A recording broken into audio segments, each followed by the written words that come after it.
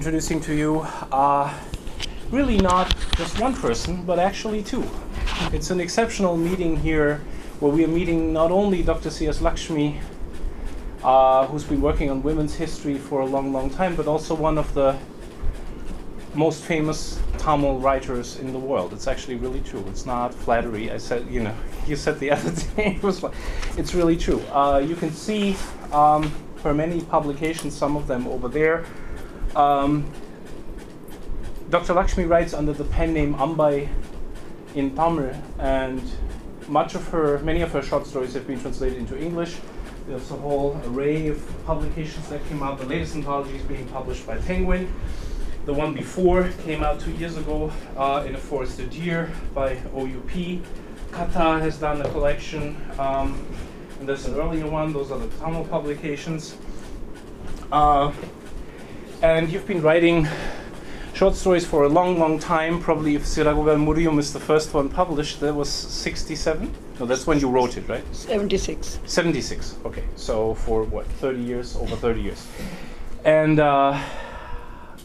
well, in your capacity as Dr. Lakshmi, you're a historian of many things, of women's history. You're the founding director of the Sound and Picture Archives for Research on Women in Mumbai, which was founded in 1988.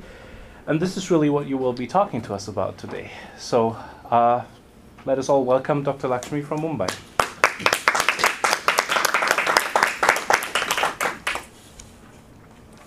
Thank you, Sasha, for such a nice introduction. I'm a storyteller, so for me, even when I talk about Sparrow, it's like telling the story of Sparrow. I'll give a small introduction and then I'll show you two PowerPoint presentations, and then I'll again talk to you about the details of how this happened. Actually, I did my PhD in American Studies from Jawaharlal Nehru University. And even when I submitted my dissertation, I knew that I'll never teach American history. Basically because the politics of teaching American history was very different, and I applied for a postdoctoral fellowship to do work on women writers in Tamil, because I wrote in Tamil and I write in Tamil. So I had a postdoctoral fellowship for 2 years, and at that time, women's studies as a subject had not happened. So when I took up this subject of writing about women writers, there was generally a notion that, did she get a better subject to study? I mean, didn't you have anything else that you could talk about? I mean, why women writers? What have women done, that you should write about them? And basically my study was about popular journals and how women write in popular journals and why they write what they write. So for that I had to really know who these writers were. I wanted to find out where they lived, what they did, and what are their ideas, and why do they write some stories which seem to me very inane, some of the current stories, and what did the earlier writers write. So I thought that it will be possible only if I went and met the writers and I talked to them. And this methodology of going and talking to people and getting to know about their life and the context of their work was not something that was accepted in 1974. And because there was a very strict idea of what is considered proper material for doing research. Government documents and those kind of materials were considered hard material. And what women wrote or women spoke or letters or diaries, those kind of things were considered soft material. So even while I was collecting the writings of women and other things, everyone told me, but these are secondary material. But I said, but I'm working on women writers. So for me, these are primary material. You see, this can't be secondary material. So during the course of that book, I started talking to women. And I went through this very crazy phase where I felt that every woman I met on the road, I have to interview her and I have to know about her life. Because I felt every woman had a story to tell. Because I was so much interested in what is called this politics of everyday life, how decisions are taken, how people decide to do certain things. What do they do when they want to educate their daughters? Or when the daughter says she doesn't want an arranged marriage, what do parents do? What do mothers do? What role does the mother play? Those kind of things. So I completed the book, and it came out as a book later in 81. I submitted the dissertation to Tamil Nadu Archives, which had given me the fellowship. And I'd used a style of writing which is not considered academic, because I'd used jokes in the magazines and other things, and I'd illustrated how they look at women and things like that. So the manuscript went to a very important historian in Madras University, who said that this is a non-serious book, and it can't be considered important because it has also a lot of humor in it. And, so it's not an important book, and they had rejected the manuscript. Fortunately, because bureaucracy in India functions in certain ways, the letter that they wrote saying that my project was rejected, it never reached me. Because they never posted it, you see. It stayed in the dispatch department, it never came to me. I didn't know about it. So I thought that I've submitted the project, and I started looking for publishers. And when it went to the first publisher, he sent it to a very well-known historian in Delhi who later became my friend. And he sent it to her, and she wrote a comment that this is a book on a very local history, which was about Tamil writers. It has nothing to do with the whole of India. So it should not be published. So later, there was another publisher, Vikas, who saw the manuscript and said that we would like to publish it. And before it was published, I came to Bombay, and I was teaching for 2 years in Delhi, and then I came to Bombay, and I went to the SNDT Women's University, and just then the Women's Studies, Research Unit for Women's Studies was established there, and I went to see the head of the department, who later is one of the trustees of Sparrow, which is why I should tell the story. So she saw my manuscript and she told me that, who is interested in Tamil writers? She said, I noticed that you worked very hard on this manuscript, and it had not yet been published as a book.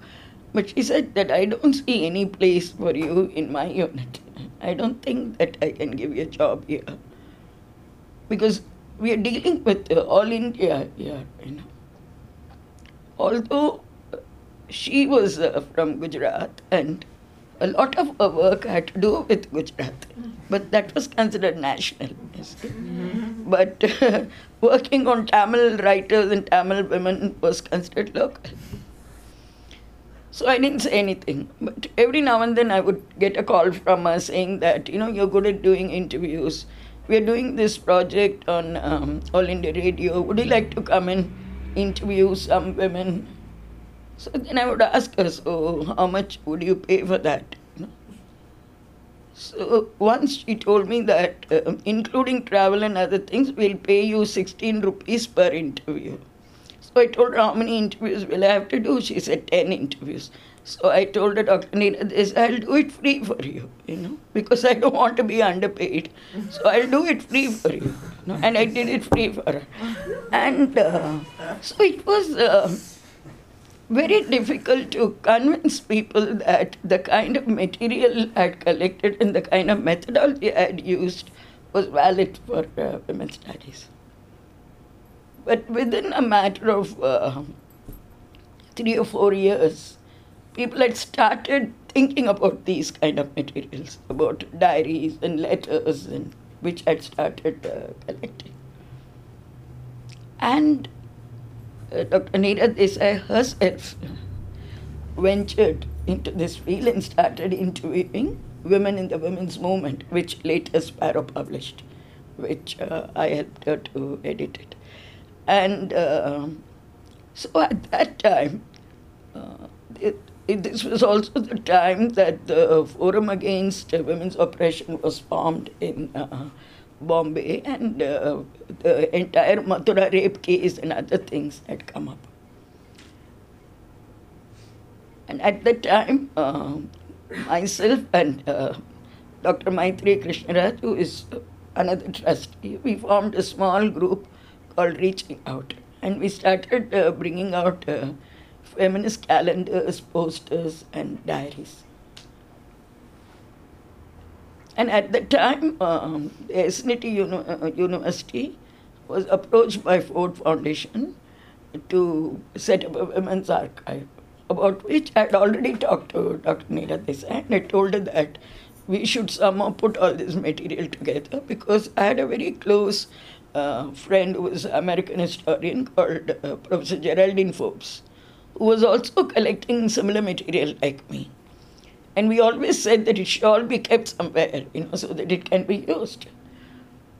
And so I had approached Neera Desai because she was head of the Department of Sociology and this Women's Studies Center. So when the Ford Foundation approached them, they had a meeting, and there were several historians and several other librarians who had come. So I said that there is not a single women's archives in India, and probably in the whole of South Asia. So we should set up a women's archives that will collect this variety of materials. And then I said that there is a lot of material in Tamil Nadu itself, which is going to go waste if nobody collects it. And so they heard me out, and at the end of it, they said that actually we really don't care for material lying in Tamil Nadu. So if you're so much interested in collecting the Tamil Nadu material, you go and set up the archives in Tamil Nadu. You should not be doing it Maharashtra. And later, the Vice-Chancellor of the university called me because I had written out a blueprint of what this archives is going to be and how it is going to be national and not something that's local. It's not going to collect something only from Maharashtra. It's going to collect from everywhere. And I'd made this point that everything national need not be in Delhi. And the time has come to shift the center. Because we collect in some 8 languages. And the Vice-Chancellor called me and she told me that, she asked me, where did you meet Neera Desai? Did you meet her in Trivandrum? Because she thought I was from Kerala. Because I had this Chittoor before my name. So I told her, no, I met Neera Desai in Bombay.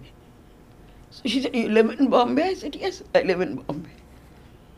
She said that, you have done this book on women in Tamil Nadu, and then why are you living in Bombay? I said that, Indians can live anywhere. I don't have to get somebody's permission to come and live in Bombay. So then she said, you know what you do? You give me this blueprint, and then we'll set up the archives, I said, you make your own blueprint, I'm not giving you mine. So I took it back. And so SNDT University ended up not setting up the women's archive because there was nobody to set it up for them. And then By then, Neera Desai was going to retire, and Maitri Krishnaraj was going to become the director. So then I approached Neera Desai and I told her that, why can't we set up an autonomous body which will be this women's archives. So then she agreed, but she made a condition. She told me that I'll lend you the name, and Maitri Krishnaraj will also lend the name, but you have to do all the work because we can't be raising funds for you, which is true. But they were retiring, and Maitri Krishna was going to become director, which is a lot of work.